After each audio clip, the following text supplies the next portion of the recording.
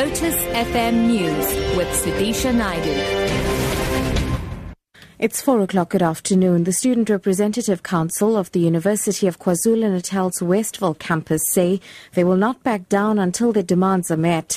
Students have embarked on a violent protest, torching and damaging university property. The protest also spread to UKZN's Howard College campus in Durban today.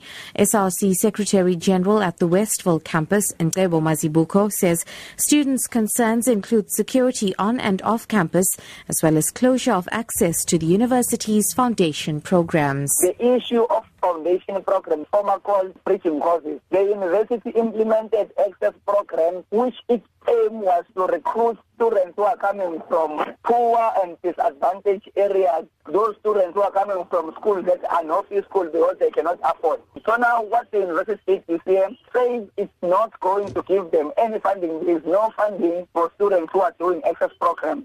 But the most frustrating issue is when the university is saying it's now shutting down this program. That implies that they won't be recruiting students from disadvantaged areas anymore.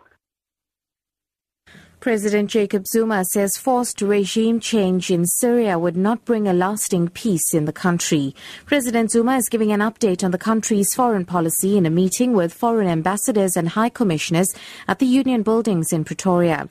Since 2011, the conflict in Syria has displaced millions of people into refugee camps in surrounding countries, with many others going to Europe. President Zuma has called on the international community to reject all calls for regime change in Syria. Attempts to shut the borders by some European countries will not assist the situation. To achieve lasting peace in Syria, the international community must reject all calls for regime change in that country. The international community must not support external military interference or any action in Syria that is not in line with the Charter of the United Nations. Support for non-state actors and terrorist organizations that seek to effect a regime change in Syria is unacceptable. President Jacob Zuma says that the crisis has led to deadly journeys by Syrian refugees to seek asylum in other countries. The impact of wars and poverty in the world is manifested through the expanding refugee crisis. The world has witnessed the horrific and deadly journeys by African and Middle Eastern immigrants across the Mediterranean in search of a better life in Europe. It took the painful drowning of a 4-year-old Syrian child to shake the world into action.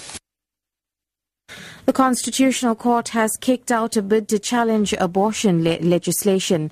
Last month, 3 women petitioned the highest court in the land asking that an unborn fetus be granted the right to life.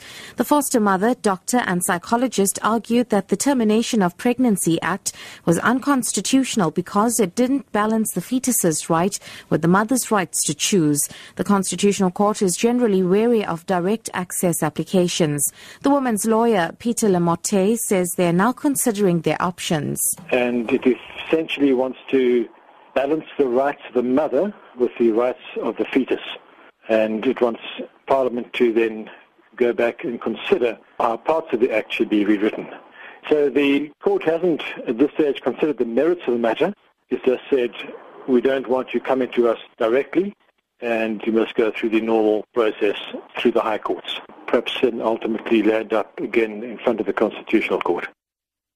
And finally, about 50 international companies from more than 100 countries will spend the next 4 days in Nasrec, south of Johannesburg, exhibiting the latest technology in the mining and construction sectors.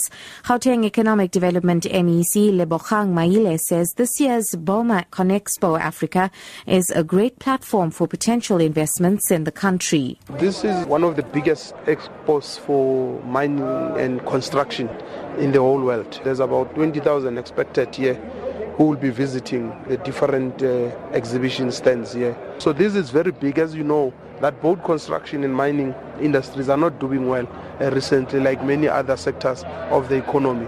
And we think this is a huge vote of confidence on South Africa for this product to be brought here.